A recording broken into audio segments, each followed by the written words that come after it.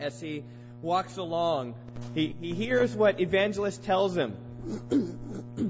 And he says, go to the wicket gate. And so he sets his heart going there. And finally, when he comes to a hill called Calvary, the burden that was on his back falls away, rolls into the tomb, is never seen again. He's given a scroll in his hand. And as he walks along the way, he meets various people. Some are trying to persuade him away, like pliable and obstinate. He has conversations with ignorant and worldly wise men. He encounters some difficulties, like the worldliness at Vanity Fair. He goes through the valley of the shadow of death. He fights Apollyon. And through lack of faith, he finds himself in Doubting Castle until finally he arrives at the celestial city safe and sound. Right? How many of you read Pilgrim's Progress? Many of you. Good. I would encourage you to do that. It's a great story that strengthened many down through the ages, but it's not the only allegory that John Bunyan has written. He also wrote another allegory, maybe a little lesser known, called The Holy War. How many of you heard of The Holy War? Only a few of you. The Holy War is a book about a city, and the city is called Mansoul. And the original beauty and splendor of this city was unmatched while it was under the dominion of Shaddai. The city was walled, as was typical in those days, and there were only 5 gates that you could enter the city. No one came in or out except through these gates, and these gates were eye gate, ear gate, mouth gate, feel gate, and nose gate. The great enemy of the city was a certain Diabolos, which is the Greek word for devil. The story unfolds by describing how Diabolos came and he overtook the city. Now, in order to overtake the city, what he did was he and his companions approached Eargate and began upon Eargate with an assault and a plea to follow him rather than following Shaddai. Eventually they came in, but the only way to conquer the city, once they got in, was to kill Captain Resistance and Lord Innocence. They had to do that before they could even get in the Eargate. And then upon entering the city, he had to suppress and remove Mr. Understanding from being mayor. He replaced him with Mr. Lustings. Mr. Conscience was also put out of office, who Diabolus and all the city found particularly obnoxious as he spoke against all the evil of their evil plans. And eventually Mr. Understanding and Mr. Conscience were jailed in order to take over the city of Mansoul. Well, when the news of the city's downfall reached Shaddai, he wasn't surprised at all what took place. He knew full well that it would take place. But he went and he sent people to the city of Mansoul to rescue it. He sent Boanerges and conviction and judgment and execution, who came upon the city with great energy. But they didn't conquer the city. And then he set Shaddai sent 3 of his volunteers to fight against the city. Tradition, human wisdom, and man's invention. But they all were taken prison in Mansoul. It was finally then when Shaddai sent his son Emmanuel to dethrone Diabolus that the city was finally conquered. And when Diabolus heard about this, he sent proposals to make peace with Emmanuel. He says, I will be your secretary. And Emmanuel says, I'll have none of that. Eventually Emmanuel came in to take the city of Mansoul, become ruler. He made Mr. Experience an officer in the city under the direction of the new secretary, Mr. Conscience. But Mansoul wasn't entirely at peace after that. He had to face a counter-revolution in the city. Covetousness and anger wanted to revolt against Emmanuel. He had to face new onslaughts at the Eargate by the army of doubters that approached the town. By night, some made an attack on Fieldgate when it happened to be at its very weakest. At one point, an army of bloodmen or persecutors attacked the town, but the Mansoulians, headed by faith and patience, overcame them. Eventually, the prince of doubters was convicted, tried, and put to death. The book ends with Emmanuel making an impassioned speech. Listen to what Emmanuel says to all of Mansoul. He says, You must believe, O my Mansoul, when I am away from you, that yet I love you and bear you upon my heart forever. Remember, therefore, O my man soul, that you are loved of me, as I have therefore taught you to watch, to fight, to pray, and to make war against my foes. So now I command you to believe that my love is constant to you. O my man soul, how I have set my heart, my love upon you. So watch. Behold, I lay no other burden upon you than what you have already. Hold fast till I come. Well, that's the holy war. Obviously, it's an allegory of what takes place in the soul of man. The devil primarily attacks our ears by the things that he says to us, the things that we take into our understanding.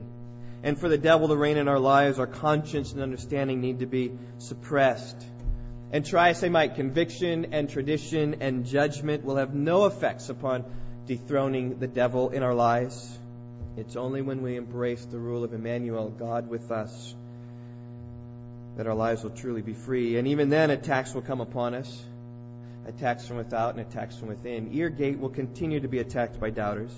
Eye gate will continue to be attacked by coveters. And our feel gate will continue to be attacked by lusts. But we need to follow the words of our Lord Jesus. Be faithful unto death, and I'll give you the crown of life. You know, the Christian life is a war. There's a battle that goes on every day for our souls. In our text this morning, we see this battle. If you haven't done so already, I invite you to open your Bibles to 1 Peter chapter 2. We'll look this morning at two verses, verses 11 and 12. 1 Peter 2, 11 and 12. Let me read them for you. Beloved, I urge you as aliens and strangers to abstain from fleshly lusts, which wage war against the soul. Keep your behavior excellent among the Gentiles, so that in the thing in which they slander you as evildoers, they may, because of your good deeds, as they observe them, glorify God in the day of visitation. Well, in the spirit of my introduction this morning, I've entitled my message, Holy War. In these two verses, we're going to see two fronts upon which we need to fight this holy war. The first comes in verse 11. I'm calling it the fight against fleshly lusts. The fight against fleshly lusts. I trust that you can see in this verse the war terminology. It comes right there at the end of verse 11, where it says that fleshly lusts wage war against the soul. At this point, Peter uses military language to describe his point. The language of a soldier who takes up his full armor.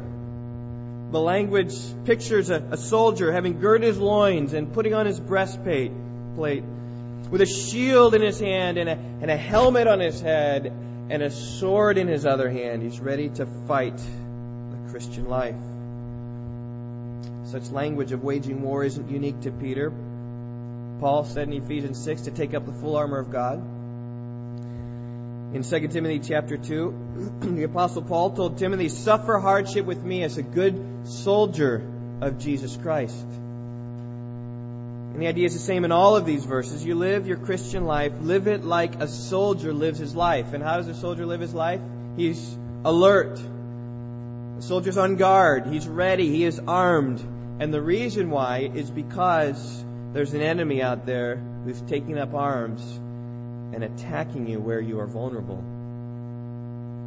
Maybe you are vulnerable this morning in your ear gate.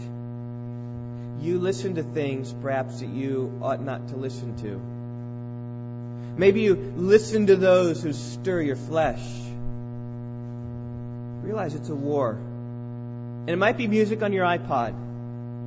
And it might be the radio station you listen to in your car. Or it might be the false teachers that you listen to and watch on television. You need to realize you're under attack, and as a soldier, you need to fight back. Or for you, it might be the eye gate where you're particularly vulnerable. Maybe you look upon those things that you ought not to look upon. Maybe you look upon those things that stir your flesh. Realize, listen, it's a war. And it could be the magazines you read. It could be the posters you see at your workplace. It could be the catalogs you see that come and advertise all their Christmas sales. It could be the cute girl at the checkout counter. You need to realize you're under attack. You need to be ready to fight back like a soldier. For you, maybe it's Fieldgate. where you're vulnerable. You love certain sensual pleasures that have a way of dominating your life. It could be food, leads to gluttony. It could be sexual pleasures, which lead to sin in various ways. It could be video games, which cause you to fritter away the precious time that God has given you. It could be your laziness. Maybe you love to sleep. This leads to your sluggardliness. Maybe you fail to work hard. You need to realize you're under attack. You need to be ready to fight back like a good soldier. The Christian life isn't a day at the beach. No, the Christian life is a tour of duty in Iraq. That's what Paul is saying here. That's what Peter is saying here. And notice how the enemy is brought up in this text. He says, abstain from fleshly lusts, which wage war against the soul. Fundamentally, your war problem isn't the things around you. Fundamentally, your war problem has to do with your own flesh. Now, certainly there are things around us that stir our flesh, but Peter says it's your flesh and your fleshly lust that wage war against your soul. You know, when Diabolos took over man's soul, he didn't just walk right on in. It had to be an inside job. Those patrolling Eargate had to open up to let him in to address the whole city. And once they were silenced, Diabolos was able to exert his full role. So also with your flesh. For sin to get the best of you, it needs to be an inside job. And indeed, that's what happens. Your own evil cravings stir up from within inside yourself. They take up arms and they start attacking you from the inside out. Peter wants for all of us to know our enemy, because to be forewarned is to be forearmed. If you know your enemy, you can prepare to fight your battles. And I'm telling you today where your enemy is. Your enemy is your own flesh. And that's what makes the war on terror so difficult, right? We don't know where our enemy is. Our enemy might be our enemy might be a citizen of the United States. We don't know. But the war for our souls, the enemy's clear. It's our own fleshly lusts that wage war against the soul. As Pogo the Possum said, we have met the enemy, and he is us. And how true it is. And Peter wasn't the only one who talked this way. Jesus said the same thing. Peter learned from Jesus. In Mark chapter 7, Jesus said it's what proceeds out of the man that defiles him. It's not the outer things that a man eats and then eliminates that defiles him. Right? It's not a matter of washing your hands. It's what comes out from within. And Jesus said, from within, out of the heart of men, proceed evil thoughts and fornications and thefts and murders and adulteries, deeds of coveting and wickedness, as well as deceit, sensuality, envy, slander, pride, and foolishness. All these things proceed out from within and defile the man. Jesus gave a whole variety of sins there, and yet all those sins originate in our own sinful lusts. James said it this way, each one is tempted when he is carried away and enticed by his own lust. And when lust is conceived, it gives birth to sin. And when sin is accomplished, it brings forth death. Now, to be sure, temptation comes from the outside. But temptation can only germinate when the seed of the lusts is open to having it germinate there. We're carried away and enticed by our own lusts. And it can get ugly. James says, what's the source of quarrels and conflicts among you? Is not the source your pleasures, your lusts that wage war in your members? James talks about your own pleasures that wage war in your members. Your own sinful pleasures pick up machine guns and fight for the right to enjoy their lusts. In the next verse, James describes, James chapter 4, verse 2, how it works. He says, you lust and you do not have. You are envious and you cannot obtain, and so you fight and quarrel. See, there's a desire in you, your members. You want something, and when you can't have it, you protest. And when the protest doesn't happen, you pick up a fight because your inner desires want something really bad, and that's the source of all quarrels and conflicts among you. And so I just ask you to put this to the test, see if this is true or not. When you have an argument, sometime perhaps with your wife, perhaps children, with your parents, perhaps at work, at school, in the argument or after the argument or at some point, think to yourself, okay, why am I arguing with this person? Why are we going at it this way? And then ask yourself, could it be that I have a lust that I'm not getting, and I want it really bad, and I'm ready to fight and quarrel in order to get it? You'll find every time that's the cause. Your own fleshly lust causes wraths and dissensions and arguments and fighting. It's true of sibling rivalry. It's true of marriage conflicts. And I'll just say, the fact that you would do this and argue and fight and quarrel with those you love show you how strong the flesh really is. You're not knocking down, or you're not fighting against opponents coming after you. There's a she-bear within. It's been robbed of her cubs. She's going after her. That's how lusts take place. Well, at this point you might say, well, Steve, what are these fleshly lusts that Peter's talking about? Well, I think Paul helps us at this point. Galatians chapter 5. In fact, why don't you turn over there? Galatians 5. This is important enough for us to turn back there. Galatians 5, a few books back.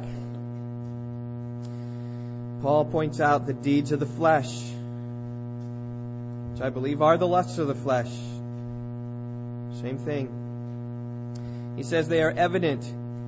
He says in Galatians 5, verse 19, they are immorality, impurity, sensuality, idolatry, sorcery, enmities, strife, jealousy, outbursts of anger, disputes, dissensions, factions, envying, drunkenness, carousing. I mean, these are the deeds of the flesh that all originate from the lusts of the flesh. And we can just go through this list: immorality, sexual misconduct, impurity, sinful, dirty behavior, sensuality, sinful physical pleasures, idolatry, finding satisfaction in anything else other than God, sorcery, involvement in the occult, enmities, hatred toward others, strife, real conflicts with others, jealousy, a desire to want what others have,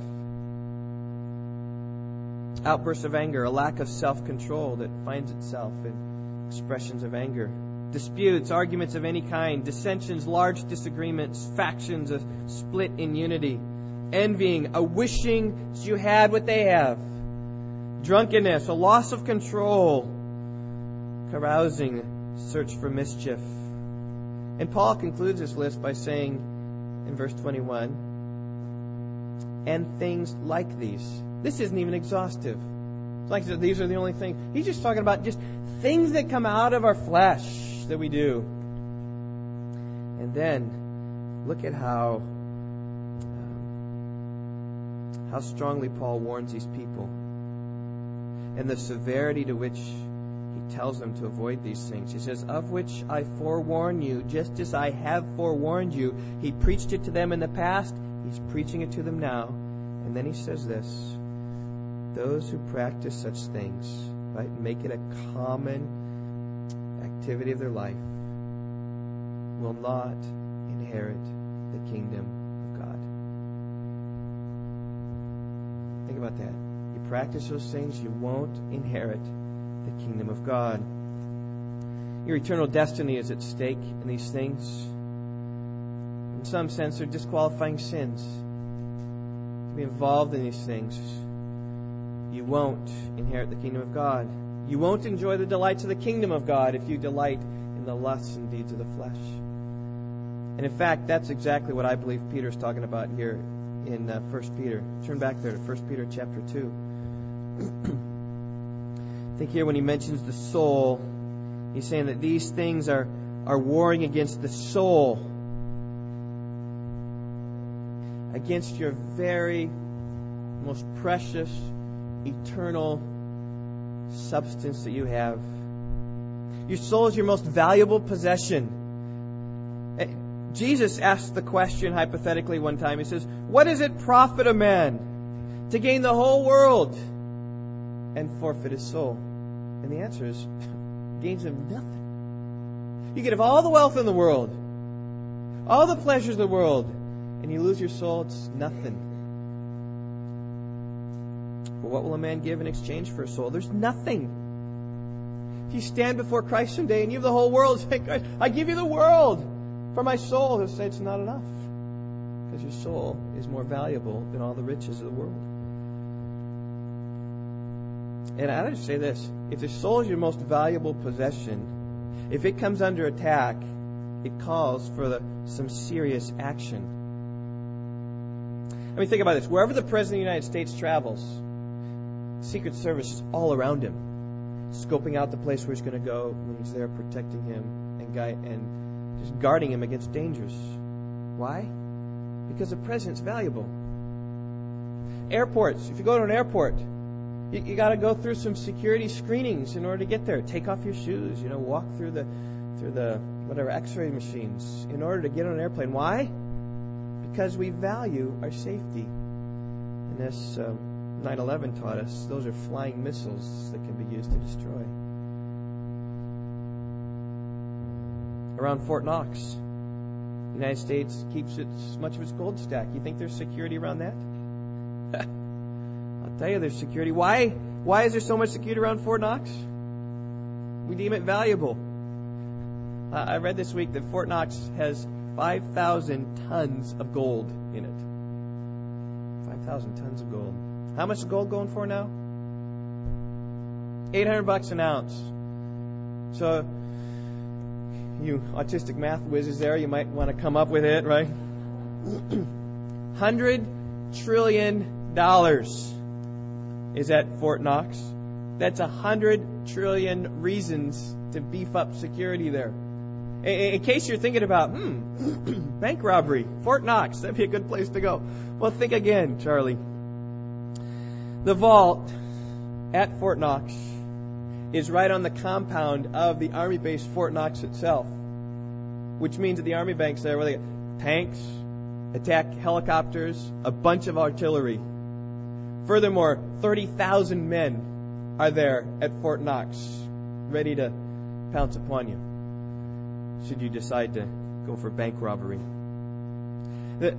This whole complex is ringed by several fences, all of which is guarded by police. There are alarms, video cameras, armed guards all around. The vault itself is underground. Walls of this vault are made of thick granite walls. The door itself is blast-proof. Well, the door itself only weighs 25 tons.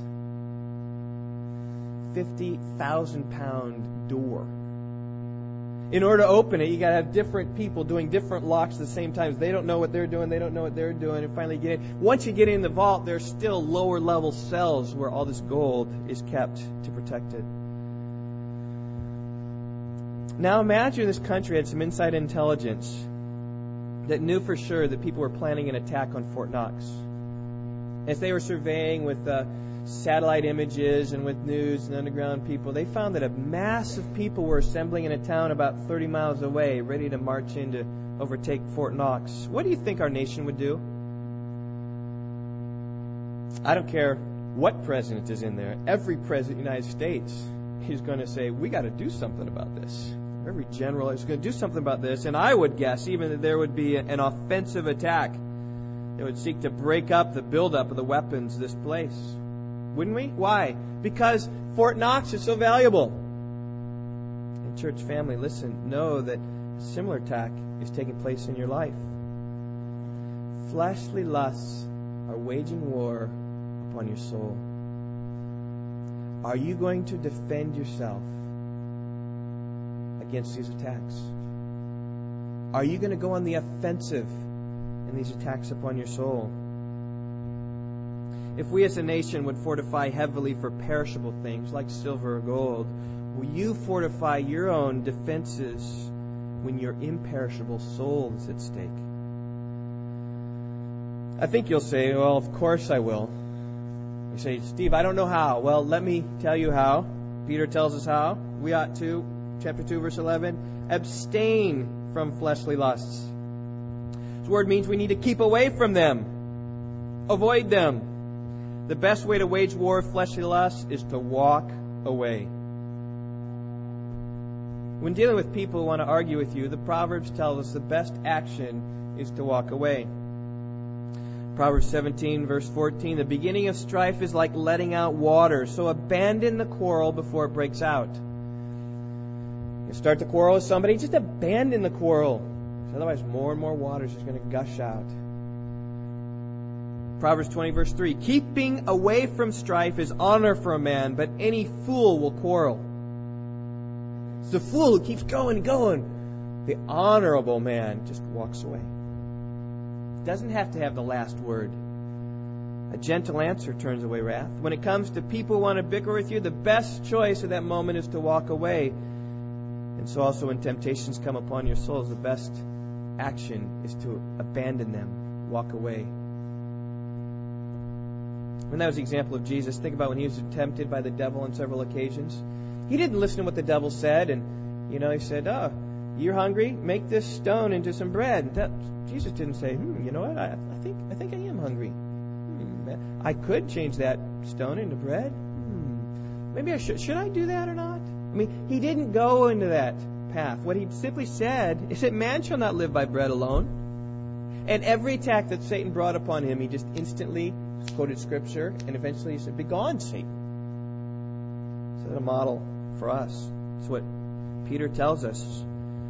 It's how we need to battle our flesh lust. When the temptation comes, get away. When your eyes see something you ought not to see, close your eyes or turn your head away. When your ears hear something you know is wrong, stop listening. Turn the radio. Rebuke the person telling you those things. When your flesh is seeking to engage in sinful, sensual behavior, run away. Don't draw near to it. It's sad. Too often people think about, well, how close can I come and not sin? It's the wrong question to ask. The question to ask would be, how can I get as far away as possible? That's what Peter means here. Abstain. Apeko. Just get away. And Peter's counsel is Paul's counsel. When writing the Thessalonians, he said, this is the will of God, your sanctification. That is that you abstain from sexual immorality. You keep away from it. You don't dabble with it. You don't play with it. You don't inquire into it. You don't see how close you can come. Rather, you see how far away you can stay. Your flesh seeks to wage war. Listen, the one who thinks he can handle a little temptation is a fool. Oh, I can do just a little bit. You're a fool. Because you've just let Diabolos into the city of man's soul, where then he can reign and rule. If you play with temptation, you'll be burned. Can a man take fire in his bosom and his clothes not be burned? Well, of course not. So don't take fire in your bosom. Don't play with matches in a fireworks factory, right? That's what you're doing when you're entertaining thoughts, when you're bringing it in, when you're looking at it a second time, when you're listening a little bit more. That's what's taking place. Church family, I just say abstain from fleshly lust. Don't play with fire. And then finally on this point, we see what Peter says gives us some motivation behind that. He says, as aliens and strangers is why you ought to act this way. Because you're not of this world. You're an alien and a stranger in this land. Fundamentally, this earth isn't our home. We're just here for a short while. As the spiritual hymn says, we're just a-passing through. This isn't where our permanent home is. So don't be engaged in these temporal lusts. The customs of the world aren't ours. Our love and affection ought to be in another place. As the Apostle John said, do not love the world nor the things in the world. For all that's in the world, so if anyone loves the world, the love of the Father is not in him. For all that's in the world, the lust of the flesh, the lust of the eyes, and the boastful pride of life is not from the Father, but it's from the world. The world's passing away and also its lusts. But the one who does the will of God lives forever. So if you believe and trust in Jesus Christ this morning, you're not of the world. You have found your hope and glory and trust in Christ. You've got a better hope, an eternal inheritance that's waiting for you. That's where you want to be. That's where you are. Your citizenship, Paul says in Philippians 3, is in heaven. I mean, that's where you ought to live, right? Seek the things above, Paul says in Colossians chapter 3. That's where you ought to go. The things here of the earth ought not to capture our attention. Why? Because we're aliens and strangers. Peter's already mentioned this in chapter 1, verse 1. Peter, an apostle of Jesus Christ, to those who reside as aliens, scattered throughout Pontus, Galatia, Cappadocia, Asia, and Bithynia. The idea isn't that they were foreigners moving in there. The fact is that they were there and transformed by the power of the gospel in their lives, and that they were no longer citizens in the hometown where they grew up. They were citizens of a different country. They have a living hope of things to come. They no longer have their affections upon the earth. They're from above. They're from their heavenly Father. And Peter says, listen, reflect upon who you are, loved ones. Reflect upon who you are. And live like you belong to another kingdom. May that give you reason to fight against fleshly lusts. Well, my second point this morning is really the flip side of my first point. My second point is this: fight for excellent behavior. Verse 11 tends more towards the inner struggle, the struggle that you have with yourself, with your flesh. Verse 12 leans more towards being an outer struggle, which other people see. Verse 11 describes what to flee from. Verse 12 describes what to follow after. Verse 11 describes our struggle with the self. Verse 12 deals with our witness to the world. And Peter says this in verse 12. Keep your behavior excellent among the Gentiles, so that in the thing in which they slander you as evildoers, they may, on account of your good deeds, as they observe them, glorify God in the day of visitation. Think about Peter's comments here. You can see how difficult it is, and that's why I've kept up this war terminology. Fight for excellent behavior. Fight for it. Peter's urging his readers to have a certain kind of behavior, an excellent behavior. And at first glance, we might simply think that Peter's calling us to a life of good deeds, which the public sees. I mean, I just listed down here a list about 25 different good deeds the public sees, which are good things to do. Visiting nursing homes, singing for the Salvation Army, shoveling the driveway for your elderly neighbor. For pay is okay. You can do that too, Mark Landman. Serving Thanksgiving meals to homeless people. Being responsible for a 2-mile stretch of highway, for cleaning it up. Doing social service in that way. Visiting criminals in a local jail. Giving blood to a blood bank. Right there, see, that's a good thing to do. Helping storm victims. Doing volunteer work at a local hospital. Raising money for American Cancer Society for cancer research. Donating food to a food pantry. Being a big brother, a big sister to underprivileged children. Adopting a child. Saving a child from a very difficult circumstance otherwise. Watching your neighbor's home when they're gone. Donating a kidney to a relative if you match everything that needs to be matched for a kidney transplant. Helping out a local rescue mission. Building a home for the poor through Habitat of Humanity. Giving your money to some charitable institution. Christian, non-Christian. A church, missionary, some social service agency. Being a foster parent. What a wonderful thing to take these kids who are beaten and abused and take them into a solace of a home for a few months. Bringing meals to shut-ins through Meals on Wheels programs. Buying food for a homeless person. Working as a search and rescue volunteer. Right, Bairds? It's a good thing to do. Raising awareness, some social issue. Email campaigns, public campaigns, whatever. Working hard for those kind of things. Being an active member of a social organization like Kiwanis or Rotary Club. Listen, these are good things that are very public and people might observe them. We see in verse 12, people are observing your good deeds. And I say we ought to be involved in these things as we have opportunity. As Paul said in Galatians 6, let us not lose heart in doing good, for in due time we shall reap if we do not grow weary. So then, while we have opportunity, let us do good to all people, and especially those of the household of faith. I think what that says is focus on your good deeds to the church body. But don't neglect everybody, right? Do good to all people. And the promise there is that in due time you'll reap if you don't grow weary. We're called to be engaged in good deeds which God prepared beforehand that we should walk in them, Ephesians 2:10. And I'd love to see a church filled with people seeking to make a difference in this world with these types of things. So I want to commend them. Now, certainly I would say most of these things I listed are humanitarian in nature, and I've intentionally done that. But see, you can turn a humanitarian deed into a deed done for Jesus by opening your mouth.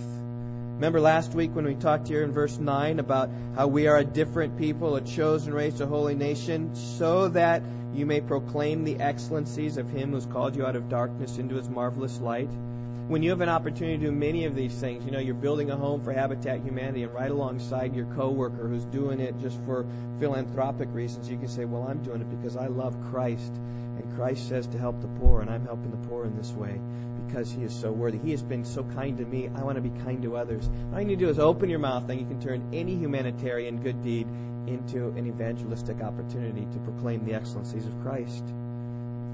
After all, that's what Jesus called us to do. Let your light shine before men in such a way that they may see your good deeds and glorify your Father who's in heaven. The only way they're going to glorify your Father who's in heaven is if you're telling them that that's why you're working for the glory of God.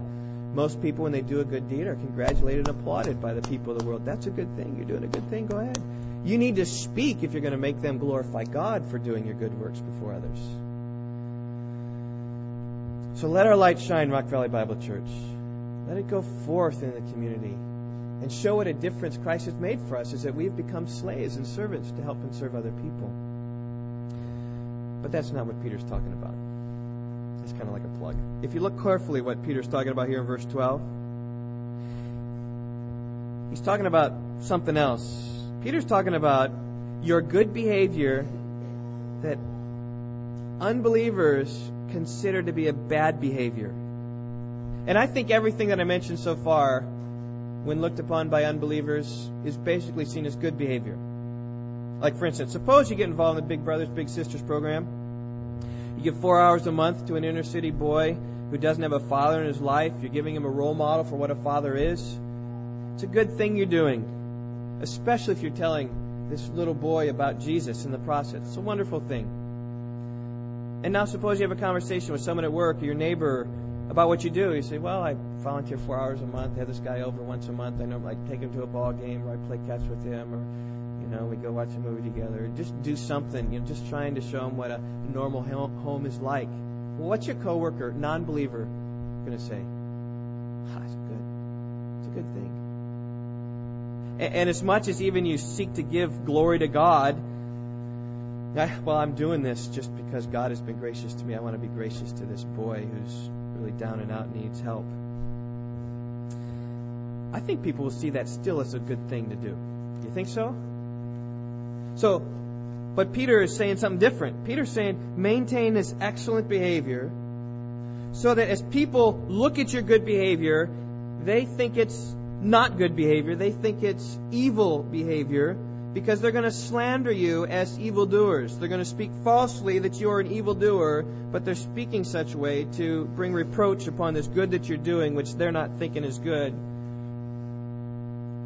And then if you keep going, later it will be revealed to them. They will observe them, and eventually they'll glorify God in the day of visitation. So the true goodness of your good deeds will come out.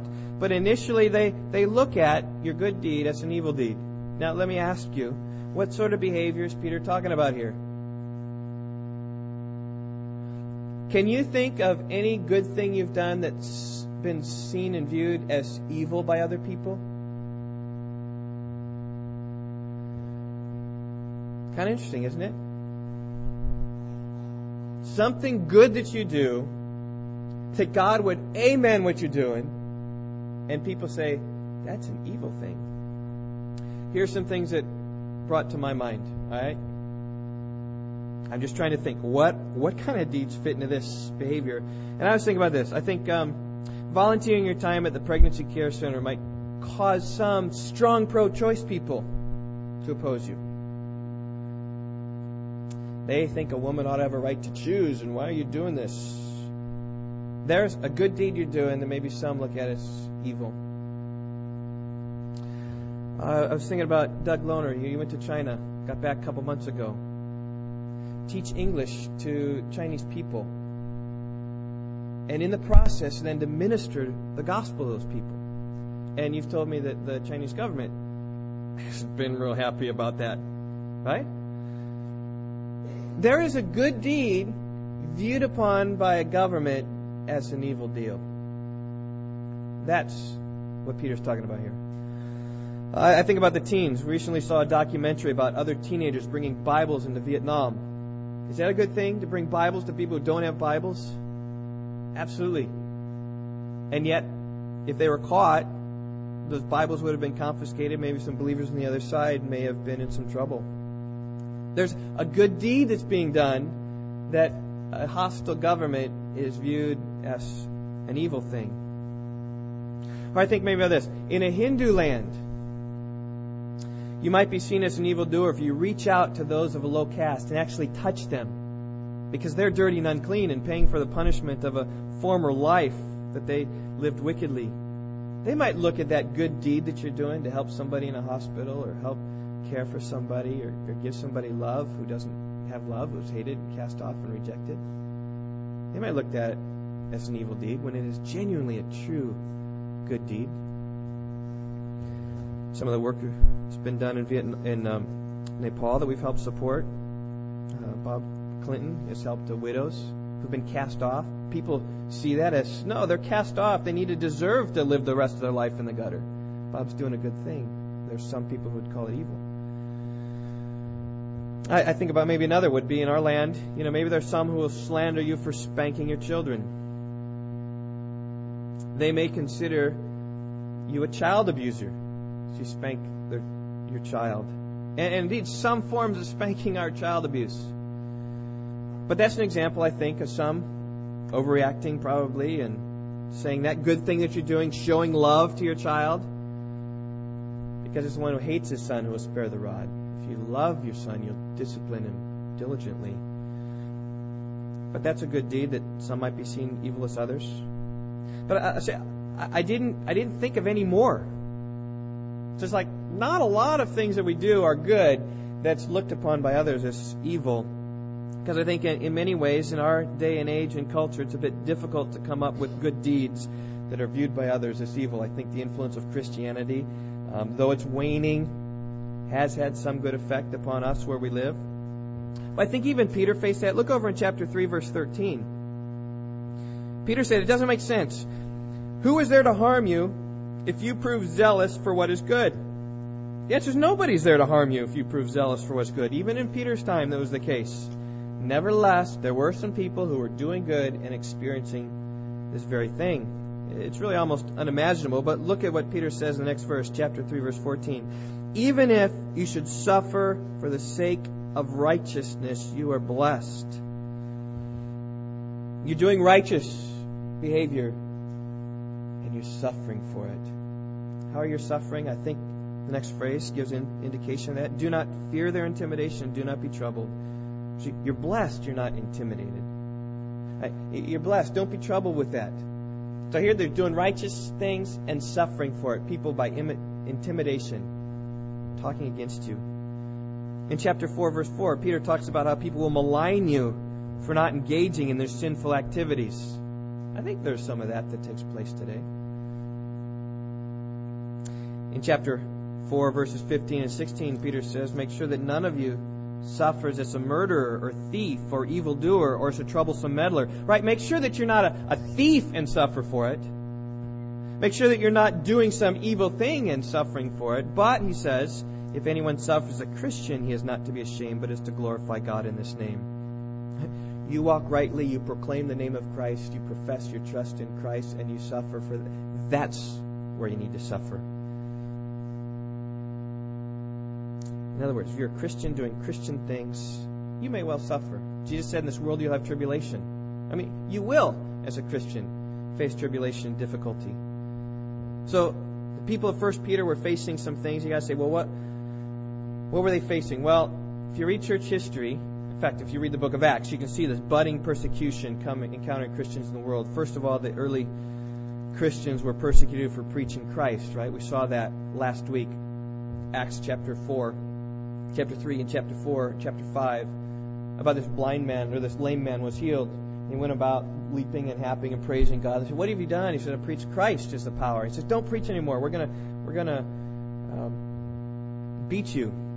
We're going to punish you. They're thrown in jail, got out again. And they were lashed. They're beaten for preaching Christ. Preaching Christ is a good thing. At that time, the Jews considered it to be evil. And if you just go through the book of Acts, you'd be amazed how much the Jews are hounding Paul. They follow him from city to city to city because they're so convinced that what he's doing is a bad thing, stirring up mobs, stirring up the ruckus, going down and getting the river people, or the people by the poorest, the worst, the meanest of the society to come up and just stir this crowd against these people to get them out. It's happening. But as the years went on, it's interesting, in church history, Peter was almost writing prophetically. I don't think this was totally happening when he was writing this, but it certainly did happen later. Several other things Christians did were counted by others as evil. And this might seem a bit bizarre to you, but did you know that early Christians were considered to be atheists? They were atheists, God, against God, in the sense they refused to worship the Greek pantheon of gods. They said those aren't gods. And so in denying the Greek pantheon, they were declared to be God, atheists against God. And they're also atheists in the sense they refused to bow down to Caesar, who was Lord. And so think about this. By worshiping Christ, the early Roman government saw these people as evildoers. Is worshiping Christ a good thing? Absolutely. They're seen as evildoers. Well, here's another thing that might seem bizarre to you. The early Christians were considered to be cannibals by the Romans. They thought that they were eating other people in these secretive parties that they were having. And do you know why? Any kids, do you know why the Christians would be accused of being cannibals? 12 and under. Anybody know why? SRY.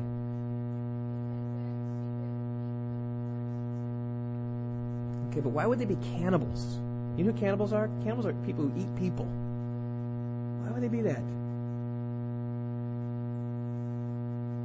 Because at Lord's Supper, we eat His body, we drink His blood. And that got out. They said, oh, they're cannibals, right? Being slandered as evildoers, though it was totally false. That took place in the New Testament, in the later times, early church history.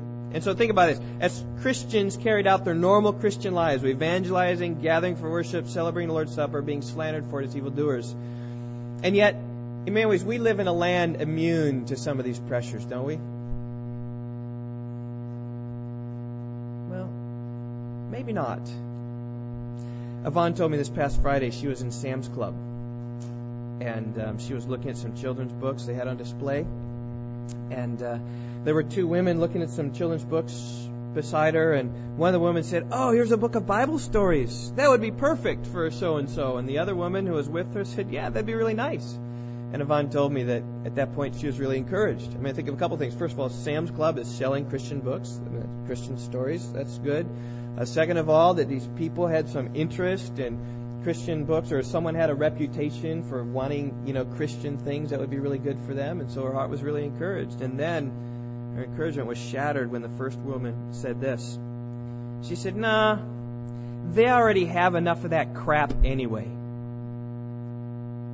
It was vulgar intensity, just to see the intensity with which they hate Christianity. And then Yvonne's heart was dispirited. And we don't know the circumstance behind these things. We don't know the Christian testimony. We don't know exactly what. But we do know that here, Christians, people doing good things, being slanderers, evildoers, call this awful language slandered behind the back. And we don't know how much of that takes place. I think it does. I remember when I was working in the computer world, I was carrying on my life, working hard, seeking to be filled with the Holy Spirit, speaking of Christ when appropriate. At one point, totally behind my back, my fellow office mates were maligning my Christian behavior. I didn't know anything about it. But when my non-Christian boss heard what they were saying, it was so bad that my non-Christian boss said, guys, there's no more talk of this at all in the office anymore. You can't do that anymore. And I only found out about this later through my boss who told me. He said, well, how's it going in the office when you're over there in the pit? How's it going? And then he told me about how he had shut my coworkers down. I appreciated that and told him. But we never know the slander that's going on behind our back. Who knows what others are thinking about your activities at Rock Valley Bible Church? But I just say, when you're faithful, Lord, you will face the hostility of others. I remember a time when a friend of mine was reaching out to an elderly couple, a neighbor who was an older family, and they invited them for dinner, and throughout the course of dinner they engaged in nice conversation, and then they transitioned after dinner some dessert, and I think they were playing cards, and then at one point the husband of the house shared the gospel with this older couple. And upon doing so, the older gentleman said something like this, and these words aren't right at all, but he says, "Now why'd you have to go and ruin a perfectly enjoyable evening and friendship by saying these things?" And from then on, there was a rift in the friendship. They're doing a good thing by sharing the gospel with them, and yet there's a enmity then that resulted. Or we do a good thing by confronting people gently in love, seeking to restore them, and they take up offense. There can be rifts there. Slander you as an evildoer. Who is he, goody two-shoes, that he would do this, right? And there may be other things that we do if we carry out our love for the Savior that cause others to call them evil deeds. But the good news is this: we have a hope in doing good deeds to a lost and dying world. And the hope comes here in verse 12. It says, "Keep your behavior excellent among the Gentiles, so that," here's the purpose, right? "Walk rightly among the Gentiles, so that in the thing in which you're slandered, even if you're slandered as evildoers, they may, because of your good deeds," right? These very things they're watching, that they're calling evil, as they observe them, as they watch them. So these are visible deeds that the world, the unsaved world, can see, that they're slandering for you, as they see what you're doing. And as they observe these things, they will glorify God in the day of visitation. So God can get glory for the good things you do, even if you're slandered by it. And commentators are totally divided all over the board on this. What is this day of visitation? Well, some say it's either the day of conversion, in which people willingly give glory to God, or it's the day of judgment. It may be the day of conversion, when they see a great God you serve so faithfully, and even in the face of persecution, even in the face of slander, you just go about your life and continue on doing good. They say, well, he's got something there. Why would he continue to do those things? Even if I'm slandering him, even if I'm hating him, he is turning his right cheek to me. Right? If I've asked him to go 1 mile, he's gone 2 miles with me. If I've asked him for his cloak, he's given me his tunic also. Why is it he's doing it? He must have a power deeper that I want. As people see this, they may be attracted to your God and eventually repent and give glory to God in the day of visitation. We know this happened in the early church when people were persecuted and people were martyred for their faith, because the blood of the martyrs is the seed of the church, as Tertullian said. You kill people, they show that Christ is worth dying for. They'll say, oh, maybe there's something to this Christ. And they're converted. You try to suppress the church in that way, it's just going to always flourish. There's no accident the church in China is strong today. So people say, hey, this is salvation. Or people say, no, this is the day of judgment, when people are forced to acknowledge that Jesus is Lord on that day. On that day, people say that they'll be forced to confess that your deeds were righteous and that they were evil in persecuting you in these ways. That might be. I don't know.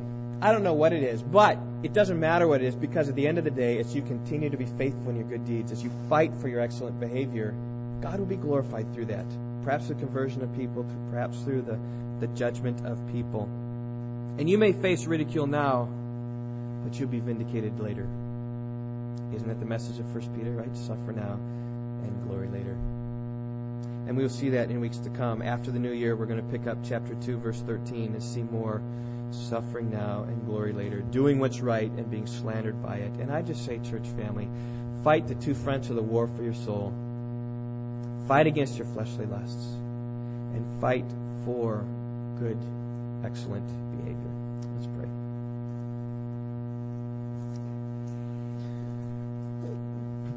Lord, I pray you'd simply help in these things. Dig deep into our hearts, that we would be those who indeed fight the holy war for our souls. Diabolos is out there, and he wants to enter through one of our gates into the heart of our souls to suppress our conscience and our understanding. So he might reign and rule. I pray you'd keep us from that, because we have embraced Emmanuel, and he's the one that lives and rules and reigns in our hearts. He's the one that gives us power to do that. So I pray we'd rely upon him as the war and the fightings come, that in all ways Christ should be glorified. And I know that we can pray that in confidence, because as they see your good deeds, they may glorify God in the day of visitation, and in that we rejoice. We pray in Christ's name.